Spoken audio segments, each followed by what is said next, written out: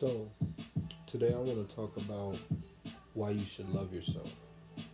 Now, disregarding the fact that it's important for one to say the least, but digging into the reasons as to why it is so, and looking at what happens if it's absent.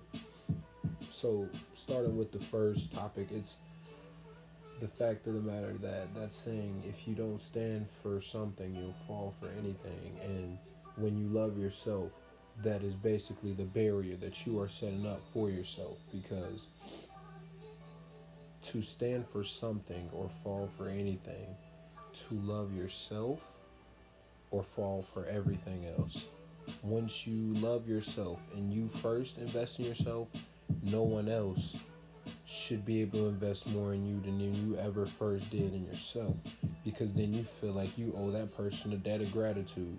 Now you slacking and you feel like this person is amazing, when it's really just you slacking to be the best you possible, to take yourself higher, to elevate yourself.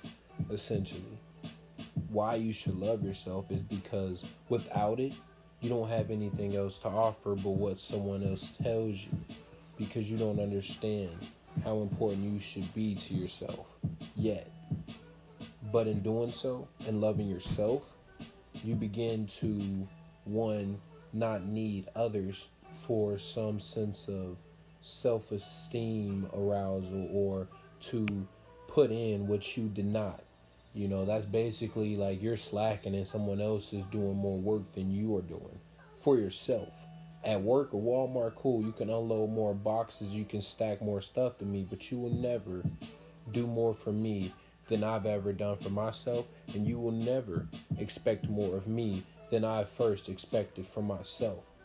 Because if you fail to love yourself from the beginning, that means that anytime anyone tells you that this is your worth, you begin to believe it, because you never first started trying to put together what your worth is. You never asked yourself what your worth is, and you never invested in yourself. So from the beginning, you failed yourself.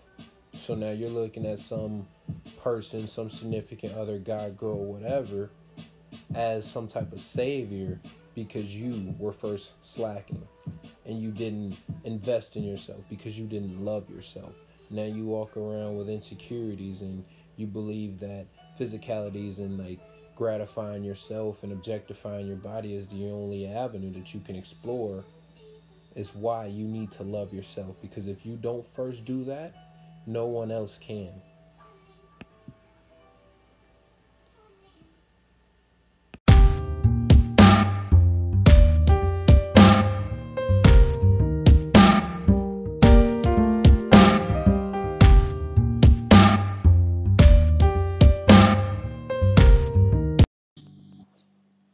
Now, looking at it from other perspectives of why you should love yourself, psychologically, when your confidence is at a certain level, when you not manifest, but when you increase the production of these happy chemicals in the brain, whether it's dopamine or something that brings about those feelings of euphoria, you don't attach easily to other things and other substances like drug abuse, chasing that happy feeling because there's a void inside and that you're trying to fill it, or not even feel it, to do the opposite and numb it. Is why you should love yourself, because without self-love there's self-doubt, self-hatred, self-loathing, and all those other like negative, self-defeating thoughts that people have with the absence of self-love.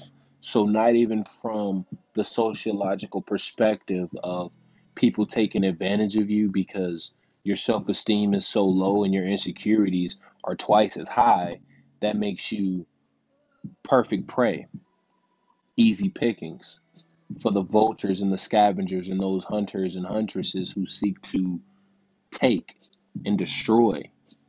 But it won't be an easy battle if you set up a perimeter, and that perimeter is your barrier, that barrier of self love that protects you from those negative people or those people who seek to do you harm.